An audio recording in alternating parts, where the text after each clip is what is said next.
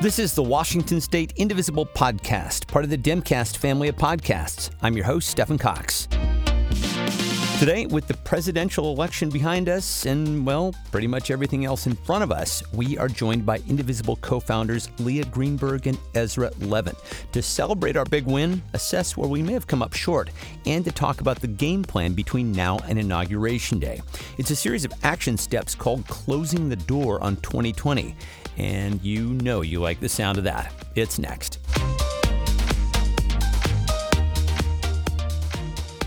Last Tuesday's election was the culmination of 4 years of work. It has given us a lot to celebrate, some things to assess, and a chance to consider what is next, both in the days and weeks leading up to President-elect Biden. I never get tired of that. President-elect Biden's inauguration on January 20th. And then we're going to talk a little bit about 2021 and beyond. It is therefore an excellent time to check in with our friends Leah Greenberg and Ezra Levin. They are the co-founders of Indivisible to talk about the path ahead. It is so great to see both of you. First and foremost, congratulations to you both. I just have to say everybody on this end is totally in love with baby Zeke. Well, thank you. We are in love with baby Zeke too. And I got to say, the first time I got to write out the words President-elect Joe Biden, I got a little chill. And I think that excitement hasn't worn off every time I get to write it. God, it feels good. I cannot stop saying it. I just keep saying it reflexively over and over and over again. I don't know if you guys are aware of this. We have a question from some Indivisible members here. We in Washington State actually have, we are blessed to have an Indivisible baby as well. Her name is Tara. And her parents, Joe and Alex, ask you guys, which has caused less sleep, parenting a newborn or living under a Trump presidency?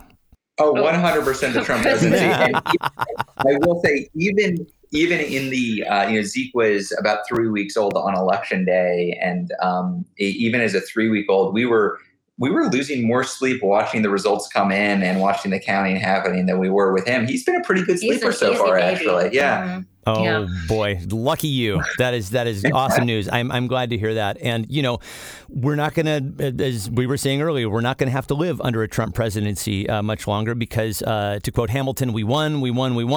And by the way, Ezra, congratulations on calling the map. You called it exactly right on election night. I think you were one of the only people who called Nebraska 2, Georgia, and Arizona. So, what's up with that, man? How'd you get it right?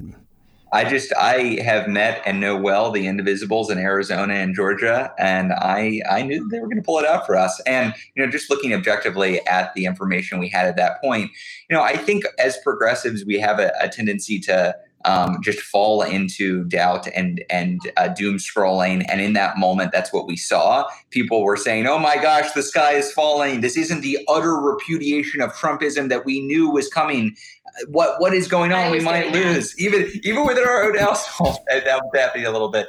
But, if you just looked at where things were and you understood where the race was, at that point, the most likely scenario was indeed 306 electoral college votes. And turns out that's what it ended up being.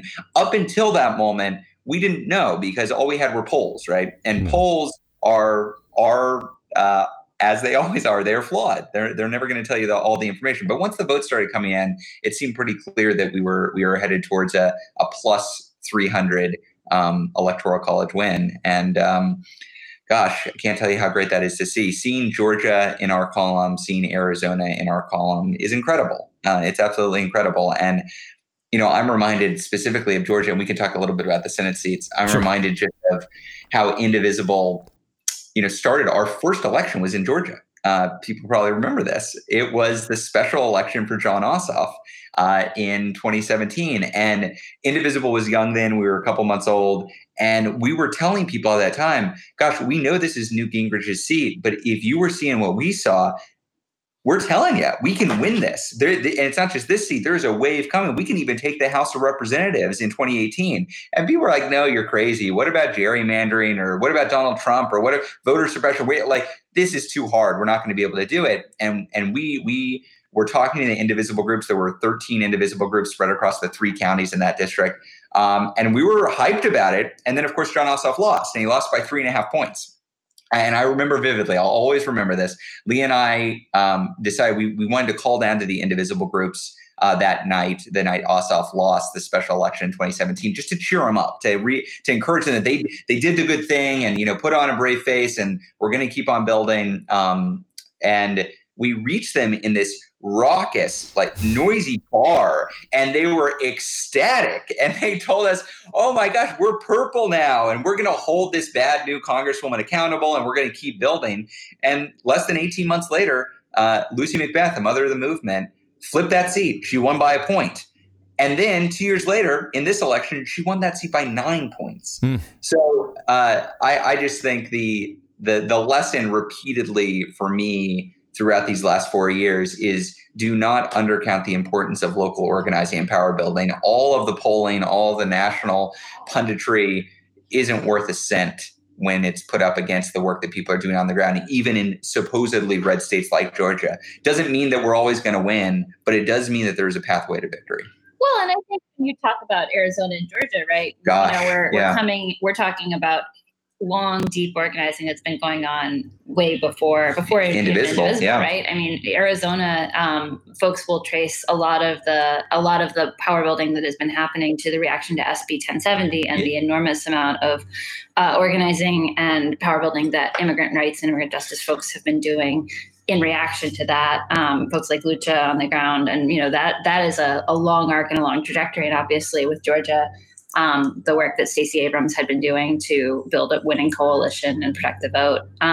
It goes to show the long arc that we're working through here. Absolutely right. Yeah, I completely agree with everything that you just said. And you're talking about these long trajectories and things and organizing that has been on the ground for quite some time in these states. And so I will just ask you, we've been on this for 4 years now, and I'm wondering how you're both thinking about Indivisible's role in Biden's victory, kind of in that context. Mm-hmm.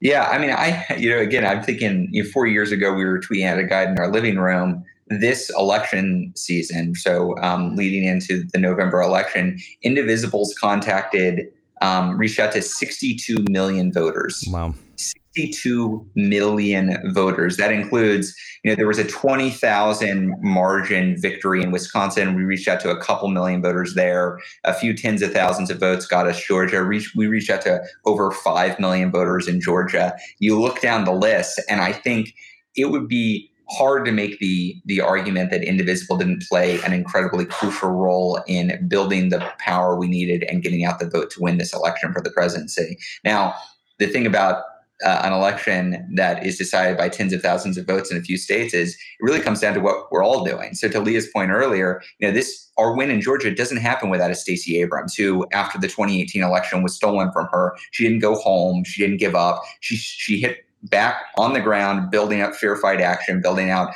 voter protection efforts, and building out progressive power in Georgia. We saw that repeatedly throughout. So I am really proud of the work Indivisible did, not just on its own, but in concert with these partners across the country. I think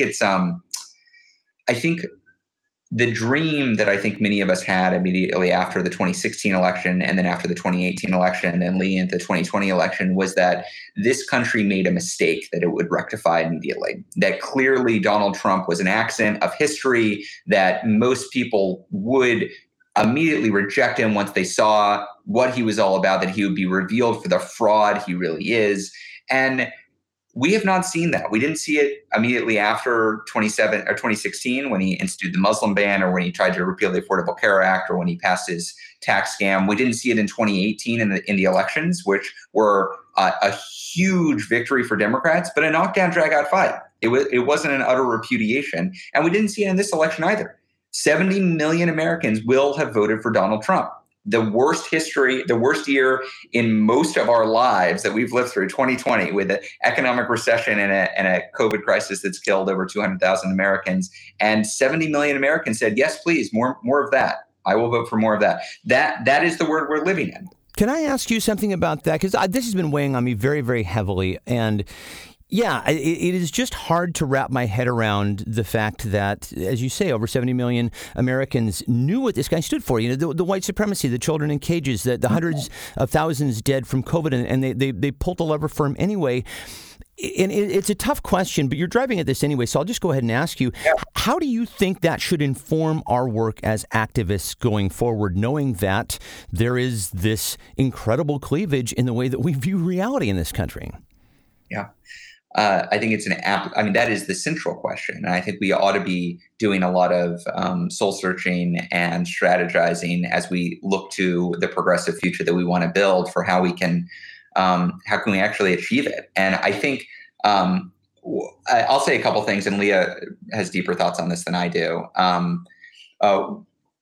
The fact that we have right wingers, the fact that we have white supremacists, the fact that we have white nationalists in this country is not unique to America.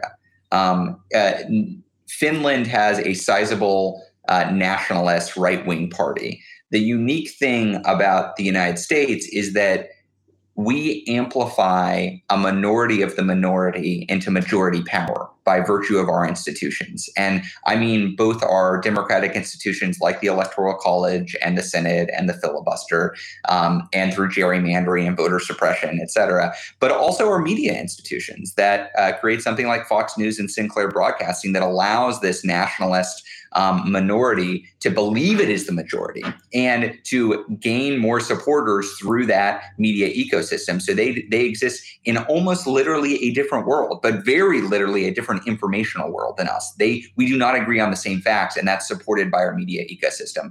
Now, nobody is asking in Finland, how can we reach out to those nationalists, those right-wingers?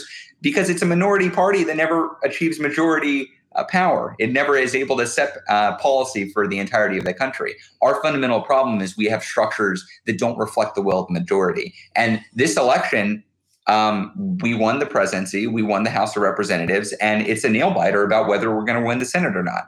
Nobody is under any illusion whether Donald Trump and his cohort could win a majority of the vote.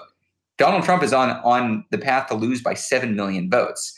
Democratic candidates are going to win the vast majority of the votes for House of Representatives, the vast majority of votes for Senate. And yet it's a nail biter about how close it will be. So I think, when I think about what do we need to do in order to build the progressive future we want to see, fundamentally, we need to have structures in place that amplify the will of the majority instead of amplifying the will of the minority. Now, in an ideal world, the way that happens is we win these 2 Senate seats in Georgia, we take the majority in the Senate, and then we pass some legislation. If we fail to win the majority in the Senate, Mitch McConnell isn't letting any of those changes through. Right. He's going to be a majority leader, and he will prevent us from doing that. That's going to require some more long-term power building. That's going to require rethinking. How do you, in a system that amplifies the will of the minority, gain power as the majority to make the reforms you need? Because you can't do one without the other. And so it turns into a longer-term game. Leah, do you have probably more cogent thoughts on that? I guess I'd add a couple of things. I think one is just from a framing and perspective point. I do think it's easy for us to get shaken by the fact that there are indeed so many people who continue to back Trump. And we really shouldn't shy away from the fact that we legitimately are, we have a bigger majority than they do. And that doesn't feel like it's the case because of our electoral college institutions, but it's absolutely the case. Like Joe Biden is going to win a resounding majority of people. 7 million votes. That said, the other thing that I think we should be digging into, and I think it's particularly relevant for us as the Indivisible movement, I think there's a lot of data that we should be thinking about in terms of this election around who is the Trumpist coalition and who is the Republican coalition. Yeah. Because the difference between, the places where Joe Biden outperformed down ballot Democrats are places where we really need to ask some questions about, did people who voted against Trump then turn around and vote for their Republicans? And is that because we have not successfully made the connection in people's minds between these two groups, right? Because as far as we all know at this point, Republicans are the enablers of Trumpism. You can't separate these two things out. But a lot of people, it looks like, separated them out. And that's where we got all these disappointing down ballot results. And so I think it's a great point. That's a place where we need to dig deeper. And I think especially as we're looking at, seats in Congress that we lost, Senate seats that we came really close on, that's a place where we got to ask some questions about whether we're really making the connections in people's minds between the hate and the clown show that Trump is running and their regular Republican representatives. Yeah, just to double down on that. at a 30,000 foot level, if you look at the campaigns that Republicans ran versus the campaigns that Democrats ran this cycle, what we saw Republicans running on was Democrats are not just in favor of bad policies, not even just socialists. Democrats are, in some cases, Satan-worshiping child molesters who will literally kill you and destroy this country. Like that is one popular position among QAnon supporters and particularly right-wing Republicans. And at a 30,000 foot, the Democratic campaign was, trust us to administer government. We can work with Republicans. Those are the two messages. It makes sense to me that in that climate, you get a resounding defeat of Donald Trump because he is the evil man in this campaign. But then you get a lot of people saying, but we can also vote for a moderate Republican or a centrist Republican because the Democrats are saying that they can work with them. When in reality, what Leah said is exactly correct, which is Donald Trump is one man. The reason why he has done so much damage is because the Republican Party is almost to a person lined up behind him. Right. And we're seeing that right now. And this is something else that has been very much concerning listeners, which is the fact that Trump is still refusing to concede. He is actively trying to overturn the results of the election with, as you say, GOP enablers. It's looking pretty impossible right now. But I'll tell you what I worry about. I worry that Trump is not only delegitimizing the Biden presidency. I worry that he is damaging the institution of voting. He is damaging our democracy. He's fomenting violence. Any thoughts on all of that? Well, look, we always knew that this was not a man who would deliver a normal concession speech like a normal politician. And he is a sociopathic, hateful, spiteful toddler, and he was going to do as much damage as he possibly could on the way out all along. And I think the only thing that affects that is his own calculations about his future well-being and prospects. The reality, I guess what I would start by saying is nobody is going to feel safe until January 21st when Joe Biden is moving into the White House. Nobody is going to feel like this is a normal transition until that point. Simultaneously, we think it's really important to not give Donald Trump more power than he actually has during this moment. He is a con man. He speaks things into existence. And, what's very important to continue to stress is he lost. He lost in a way where he has no realistic prospect of challenging the results. He can do enormous damage in terms of his own supporters' perception of the legitimacy of the election. And that is deeply concerning. And also, we don't want to set this up as a he said, she said, or he said, they said situation. Donald Trump is not. Right now, the media is doing actually a very responsible job of covering both the original election, the calling of the results, and the claims that Donald Trump is making of fraud. And we want to continue to stress and emphasize just the genuine inevitability of a Biden-Harris transition. Donald Trump has no plausible path to challenge that. We need to be ready to push back if and as he attempts to do things that are extra legal. But we also don't want to give him powers that he doesn't have in the public perception. But to your point that it's not just, I think the danger of Donald Trump actually holding on to power is slim to none right now. I think broadly the media ecosystem very publicly has recognized that we have a President-elect Joe Biden. Just keep on saying it because it's true. It's real, and I love it. And also, to some extent in public and almost entirely behind the scenes, the Republican establishment is come to that conclusion as well. So I think on that front, I'm less worried. I think on your deeper point here of what about the damage? Forget about Trump trying to stay in office. What about the damage to the trust in our democratic institutions and faith in free and fair elections? I think that is very real, and it's not a Donald Trump problem. This comes back to our earlier discussion about what is the role of the Republican Party in undermining American democracy now? And the scary thing is they are playing a real role and that it's not new. Trump is the most egregious, and we've talked about this when we talked about our book before. Trump is this terrible symptom, but 40 years ago, when Ronald Reagan was running for president, we had leaders of the Republican right saying out loud that they didn't want people to vote, that they wanted fewer people to vote because they understood that if more people voted, they did worse. So I think the Republican Party has accurately assessed that their policy agenda, one that is based on appointing religious right extremists to the courts, one that is based on cutting taxes for rich people, one is based on deregulating business so that they can trash the planet, that is not popular. That is not popular. They understand that that's not popular. And so their solution to maintaining that policy agenda is systematically undermining our democratic institutions. Because if your democratic institutions don't respond to the will of the people, you can keep on doing unpopular things. Well, Mike Lee said as much, right, in his tweet. Mike Lee basically said, rank democracy is basically getting in the way of well-being, or I'm paraphrasing, but he kind of laid it on the table. That is not an extreme position within the Republican Party. That is the position of the Republican Party. Mitch McConnell went on the floor of the U.S. Senate and called voting rights, election security, and D.C. statehood socialism and a power grab. Like, that's how they view it. And it's not that they're dumb. They're actually viciously strategic. And that is a fundamental problem confronting us and will continue to confront us long after Trump is just a cautionary tale in the history books. So I do worry for our elections going forward. I worry about what does 2022 look like? What does 2024 look like if we don't actually address these basic weaknesses?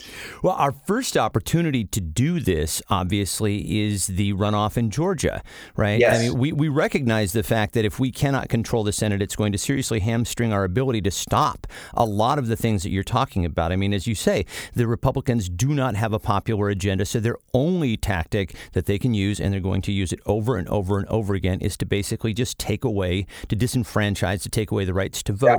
Yeah. And so, one of the things that we have to put all of our efforts on right now is winning the two, Georgia runoffs. These, of course, for people who may not know, and I imagine that most everybody listening does, but these are the two January 5th races that will determine the control of the Senate. And I will just ask you guys, people are very, very anxious to get involved in Washington right now. We've been told to hold back at this point while organizers on the ground kind of get their game together. What's the state of play right now? What can you tell us? Yeah, I mean, I'm so jazzed about this. I can't tell you. So again, just a reminder, Joe Biden took Georgia. We won Georgia. So we have won the most recent statewide race in Georgia. Anybody that says that these races aren't winnable, I just totally discount their opinion. These are absolutely winnable. Are they guaranteed? Far from it. It was a close race in Georgia, but I think these are very winnable. Just a note on the stakes. It's not just the democracy reforms that we want to see. It's not even just the COVID response legislation or economic response that we want to see in Congress. Mitch McConnell, as Senate Majority Leader, has already brought up that he wants to block Joe Biden from appointing a cabinet. And I want to get to that in just a second. Yeah. So the stakes here are extraordinarily high. If Democrats take both of these seats, then they will have 50 votes in the Senate, and Vice President Kamala Harris will be able to break any ties and will be able to pass legislation. So the stakes are extraordinarily high, and I think we've got a decent shot. I don't think it's guaranteed, but I think we've got a decent shot. There are several Indivisible groups that have been very active. I'd love to call out a few. The Indivisible Georgia Coalition, which is a statewide coalition of Indivisible groups. Indivisible Georgia 4th, Indivisible Georgia 6th District, Indivisible Lumpkin, Indivisible Georgia 11th. These are just some of the very active Indivisible groups that have been building for years. Maybe we can follow up and send some ways for people to support those groups. Separate from supporting the local Indivisible groups, Indivisible National is going to be running a full-scale campaign to get out the vote in Georgia. We're going to be launching it very soon as next week. So we want people to be able to participate in this program to get out the vote. And that's going to look something like what we did nationwide and in Georgia this term when we reached out to 5.1 or 5.2 million voters. So that's going to be postcarding, that's going to be text banking, that's going to be phone banking, that's going to be doing the kinds of things we need to do to get out the vote. Now, to be clear, this isn't all just Indivisible. And in fact, if we just try to go it alone, we're worried that we'll do it less efficiently or do it in a way that is counterproductive. So the reason why we haven't launched anything yet is because we're working closely with many partners who are on the ground in Georgia to ensure that we're dividing and conquering in the right way. So there are great groups like Mahinte, a great organization that's going to be trying to knock on literally every door in Georgia that they can get to in order to get out the vote, especially in Latino communities. There are other groups like Black Vote Matters that are going to work for getting out votes in Black communities. There are tons of organizations that are on the ground, and it's important that we coordinate in the best way possible. So Indivisible is going to do its part. If you're listening to this and want to be part of it, by all means, sign up and help us reach out to voters. Yep, and as Rachel Maddow likes to say, watch this space. I will also mention that Amy Nosek from Georgia's 6th will be on the program next week, and good. So she's going to have some insights for us on that. You should ask her. I think she's one of the ones. I know she was one of the ones we called that night, Yeah. the night of John Ossoff's loss in 2017. Yeah. Oh God, such a great night. That was actually the week that I talked to her as well, and we've been in touch ever since. And who knew that Georgia would wind up being kind of the center of the political universe here in the United States? Actually, Leah, I will just ask you, what are your thoughts on the Georgia races? Are you feeling a sense of optimism? Are you feeling a sense of momentum in this? I think there's going to be a sense of genuine optimism and momentum heading in. I think that one of the things that we think is really connected right now is a lot of the national political developments will have a big impact on, the perception and the way that the race is received in Georgia. So looking at, the COVID package that might be negotiated during this time, and also the way that the ongoing chaos over Trump's concession and departure plays out, and how that plays out in Georgia. I do think that we're definitely, just to emphasize, Ezra, trying to be responsible in how we engage. I think one thing Amy can also speak to is sort of the experience of every voter in Georgia 6 getting called, every day in the run up to that special election. There's a lot of energy all over the country that is about to get focused on one state. And we just want to make sure that we're doing it in the way that's most strategic and most effective and in partnership with everyone. Because we know exactly how high energy the full Indivisible network is when we are all focused on one thing. Yeah, we are. There's a lot of energy coming. I can attest to that. There's a lot of energy coming from up in the Pacific Northwest right now. You touched on a couple of other action items, one of which was fending off Trump catastrophes is the header. We've already touched on his refusal to concede. I kind of hate to ask, but what else might we be expecting during this lame duck session? Well, look, we're seeing, so there will probably be continued discussions over a COVID relief package. It's possible that there might be some movement on that, although right now there's not a ton. I think we can expect Trump to get creative about whatever powers he has within his last couple of months in office. I think certainly one of the most damaging and frustrating aspects of this is we are in the middle of a escalating pandemic right now, and there is no sign that anyone in the federal government is paying any attention to it. And indeed, when they pay attention to it, they appear to be actively pro-COVID.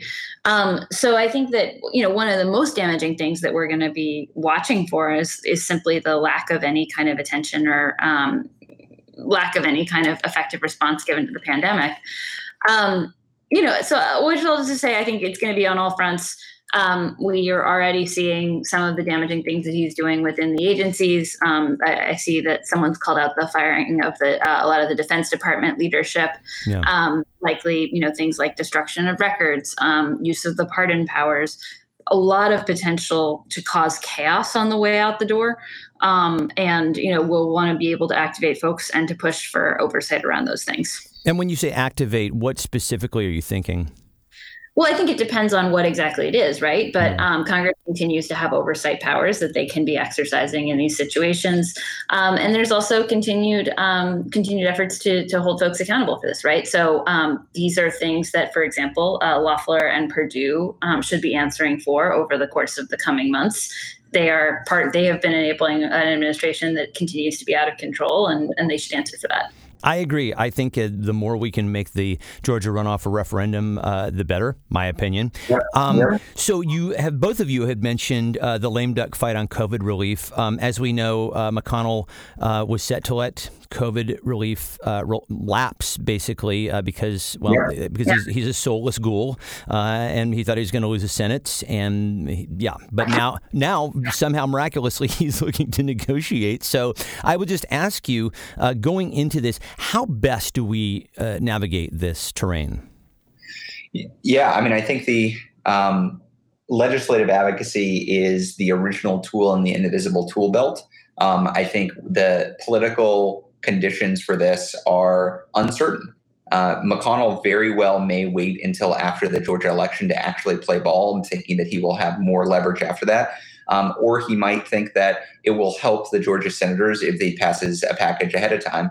I think what Democrats ought to be fighting for is good policy, should be fighting for actual good relief. So Indivisible's got some good talking points on what we're looking for. If Indivisibles want to be pushing their own representatives, their own senators for fighting for the right thing, let them know what you want to see in relief. And hopefully we've got materials that will be of use to folks who want to make their voice heard in this moment.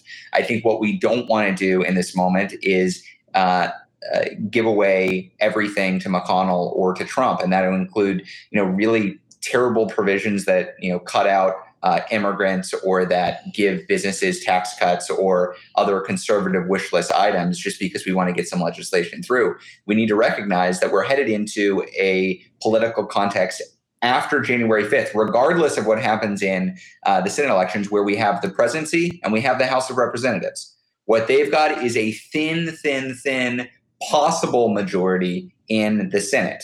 Now, that means Democrats have the upper hand, and Democrats should get most of what they want. That is the political situation. And if they don't get that, it's because we're giving up in too much to McConnell. So I think this is a time for public pressure to let representatives know that you care what's happening, that you want them to fight for good things in this bill and not just giveaways to McConnell. But it does remain to be seen whether legislation will move now, and we hope it does, or if it has to wait until January. I think one new development that's worth calling out, especially for folks from Washington, is the development of a stronger progressive voting bloc in the House of Representatives. Thank you for bringing that up. Yeah. Progressive caucus, has long functioned as sort of a general progressive caucus, but has actually moved through some new rules efforts that actually make it more of a stronger negotiating body, and ideally more of a player within the internal House party negotiations. So can you explain a little bit how it's a little bit wonky, but I would love for you to just explain why the CPC, Congressional Progressive Caucus, moving to vote as a bloc is a really important tool in our arsenal right now. Sure. So in general, when legislation is getting worked out in Congress, leadership is trying to put together a coalition of people who will ultimately vote for the bill. There are some set of folks who regularly work together as a bloc. So, for example, the New Deal, the Problem Solvers Caucus, which is a group of moderates, also often synonymous with the Blue Dogs. These are folks on the moderate side who will routinely go to... Just to note, they're not moderates, they're conservatives. Conservative Democrats. So they'll go to Speaker Pelosi and they will say, we think that this bill is not giving enough money to ICE, and you need to give more money to ICE in this bill. Or they will ask for some kind of exemption for an industry that they're concerned about, et cetera. And because they have enough votes to hamstring legislation, that significantly improves their chances of getting what they want. Progressives historically have been really reluctant to do the same and to organize as a collective in order to essentially say these things have to be in the bill if you want our support. And that's for reasons, right? It's hard to go against leadership. It's hard to challenge leadership. It can be difficult. And it's also just difficult to get organized. Now, historically, the Congressional Progressive Caucus has not necessarily functioned as a body that says, hey, you have to do X thing. And if you do, then we deliver our members for that thing. The changes in the rules within the Congressional Progressive Caucus actually make it more like a vehicle that actually has that negotiating power and will be able to sort of identify key priorities and go to leadership and say, hey, if you want us to vote for this, then we need to see X, Y, and Z in the bill. And that's really great news. That's an exciting development. And it means that there's just more of a locus for strategy. There's more of a collective negotiating approach. And it can really impact what ultimately gets into these smorgasbord legislation, like a COVID relief package. So when I was at Capitol Health staff for a decade or so ago, the Progressive Caucus was frankly a joke. It was a relatively large body of members that weren't particularly cohesive, that would put out budgets that people didn't pay attention to. They were basically press releases. And when it came down to vote for things, every single member of that caucus would choose the way they wanted to vote. And as a result of that, didn't really wield any power. The changes that are now being brought to the caucus by Pramila Jayapal, who is the chair of the caucus, is really, they're changes to make it a powerful force within Congress to basically say, hey, do you want this bill to pass? Well, you're going to have to get the okay from the Progressive Caucus. That's brand new. Literally in the last generation or two, there hasn't been a progressive bloc like that in Congress. So it is a pretty darn big deal. And it's a big credit to Representative Jayapal for her work in getting us to this point. Yeah, here for that. I would actually, before we move on from this section here, I would love for you to say a little bit about your call for the House to change rules on what is called PAYGO. Can you just briefly elaborate on what PAYGO is and why the rules need to be changed on that? Yeah, so I mean, PAYGO is a rule that says if you were going to do anything that spends money, so spend money on COVID relief, let's say, to get to boost the economy, you need to find some way to cut spending in a different way or raise taxes in some way. Now, this is a tool that Republicans love to talk about. And then as soon as they want to spend money or cut taxes for rich people, they just waive it. They just say, hey, don't worry about it. We normally mean this, but for this $2 trillion package that cuts taxes for your boss, we're not going to pay attention to it. Now, sometimes there are Democrats who want to look responsible or look like they're moderates or win over Republicans. So they say, you say that you are financially responsible, but we're going to be the real financially responsible party and we're going to agree to PAYGO. And in reality, it just ties their hands. Next year, if we fail to pass a COVID package in this remaining months of the lame duck, next year, we are going to be facing a massive health crisis and a massive economic crisis. And the idea that we would tie our hands in that moment and say, well, we would love to provide every American a $2,000 stimulus check, but we just can't because we can't afford it. That is a political nightmare for us, but it's also, I think, morally reprehensible. We need to rise to the moment right now, and being able to pass legislation that meets that moment is really necessary. So eliminating PAYGO, I think, is a no-brainer for us. If we want to deliver, we ought to be doing it. The last item on your action items list for showing 2020 the door is ensuring that Biden makes progressive cabinet choices. McConnell has, of course, indicated that he's going to try to shut down any nominees that he sees as too progressive. So how do we fight back here? Yeah, so, I mean, we have Donald Trump to thank for this solution. There's something called an acting secretary that does not require a full majority vote in the Senate, which Trump has used repeatedly to install for long periods of time cabinet level secretaries. So I would love to see votes in the Senate on Biden's appointees. But in the absence of that, if Mitch McConnell refuses to let Biden staff up, Biden should just appoint acting secretaries. And that's how we're going to have to get through it. I am glad we're ending on this action item because there's a lot of doom and gloom about what will McConnell block or what will Trump do on his way out. But this should be the thing that excites us right now. We are actually headed into a new Democratic administration where new things are possible. We're already hearing moves from high up Democratic leadership that they would like to see Biden move unilaterally to cancel $50,000 of student debt. Things that can be done by this administration immediately. And that's going to come down to both what Biden prioritizes, but also who he puts into these positions of power. And I got to say, we've had some pretty good signs early on. Biden has just selected as his chief of staff, his former chief of staff, who is I would say a pretty close partner, not just in Biden world, but has done a really good job reaching out to a progressive base and building partnerships there. I think that he has a good chance of, at the very least, listening to progressives who are organizing around the country. Now, we don't yet know who Biden is going to select for his cabinet, but I think early signs are, at the very least, he is listening to progressives, and we ought to be making our voices heard.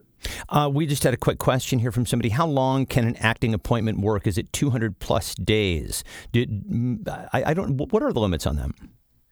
So, I mean, I think you can appoint and then you can reappoint if necessary. I think specific strategy of this is probably going to have to be hammered out over the course of the next several months as we see what kind of intransigence the Senate shows. I don't think those hurdles are insurmountable is the bottom line. I think we should focus on who are the right people for the job. And if McConnell refuses to allow these folks through, then Democrats should use the power they have to ensure that those people can still serve in the job. And so how would you like to see us apply pressure? Is it through our senators? Is that how we'll do it? Yeah. So I tend to think that although Biden and his team has shown a clear willingness to listen to progressive advocates, that still your single best voice in Washington is going to be your representatives. So that it's not just your senators. I would say your representatives have a hand in this too. There are, for instance, sometimes sign-on letters from members of Congress or advocacy groups that say, hey, we would like X type of person to be in this role, or we oppose this person, or we support that person. Pushing your representative, your senators to push in certain directions for each of these positions is a very worthwhile move in this moment. A good example of this, Elizabeth Warren, when she was in the primary, promised to appoint a public school teacher to be the Secretary of Education. That would be a totally reasonable ask for your senators and your representative to make of the Biden administration. Not put this specific person in, but confirm that you will put a public school teacher in as the Secretary of Education, somebody with public school teaching experience in as the Secretary of Education. That's the kind of ask you could make to your senators and representative. And this, in fact, dovetails with a point that you have made recently, is that you don't plan to focus grassroots power directly on Biden. You plan on doing it through representative pressure, right? That's right. And again, it's a practical matter. Your voice goes a lot further when it comes to your own representatives. Joe Biden represents 330 million Americans. And it's just tougher for that voice to be heard at the administration level. Whereas the way Congress is set up, your representatives represent about 700,000 people each. And the senators, depending on the state, just represent a few 100,000 or a few million people. So it is the tool you have in Congress are your senators and representatives. So the relationship that Indivisibles have been building with those members over the last 4 years, they're really important right now. We've said this from the very beginning that, we did not start Indivisible to just have folks put pressure on Republicans who are supporting Trump. The whole point of Indivisible is that in a representative democracy, your representatives got to represent you. And that means if you've got a Democrat, an independent, or a Republican, you ought to be pushing them to be as good a representative as they possibly can in this moment. So you might have a great progressive representative or senator. That's awesome. But they might not be signing on to the right letters. They might not be making the right public statements. They might not be pushing in the way you want them to push. I worked for a very progressive member of Congress, as did Leah. And I will say we responded to external pressure. We did. We weren't always doing the thing automatically that we should be doing or could be doing. And if we received that pressure, we were more likely to take action. A couple of weeks back, before the election, Chris Hayes, I believe, had tweeted something about, everybody seems to have a plan for if the Democrats take both the White House and the Senate. But does anybody have a plan for if we take the White House, but not the Senate? And you piped right in and you're like, yes, I do. You've laid some of this out, but I'll just ask you, and you don't have to go into extraordinary detail, but I would just love a couple of bullet points. What are some of the things, if we are stuck with the GOP Senate, what are a couple of things that you still think we can get accomplished over the next 2 years? Yeah, I did. I had that back and forth on Twitter with some folks and was thought that it was a somewhat unlikely scenario that we were taking the presidency. It was more likely that we took the Senate. But yes, indeed, we have been working on an Indivisible guide, both for a trifecta scenario and a non-trifecta scenario.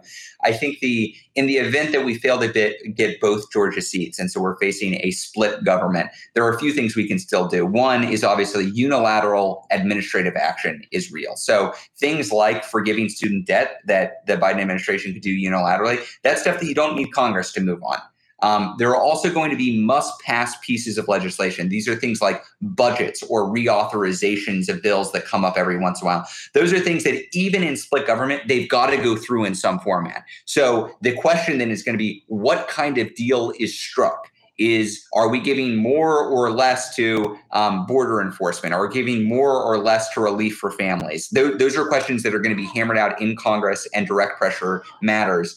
And a big looming goal will be actually then taking the Senate in 2022.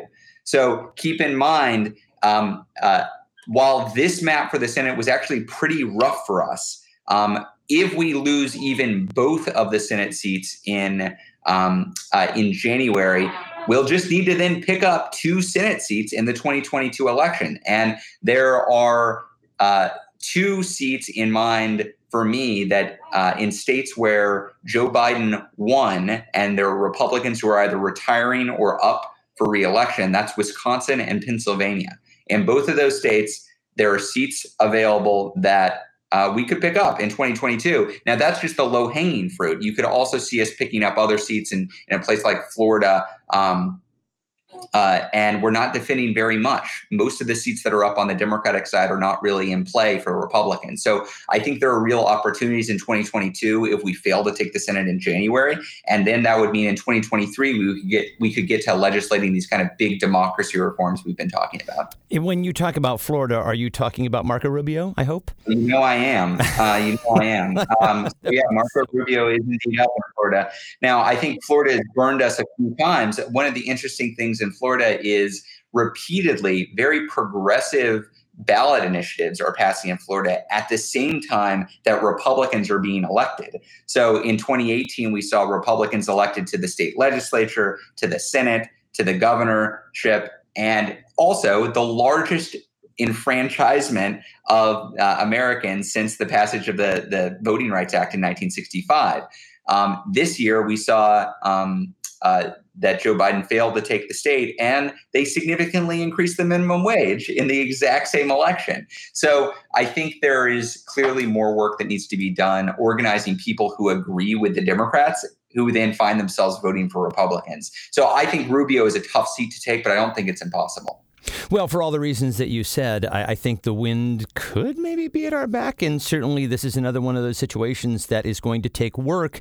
And that leads me into my final point before I let you guys go. I have heard from so many members that I've lost count right now that they are bone tired. They are exhausted. Somebody said, you remember the whole analogy about, this isn't a sprint, it's a marathon. Somebody said, yeah, it's like we've just run a marathon and now we're being asked to run another 10K.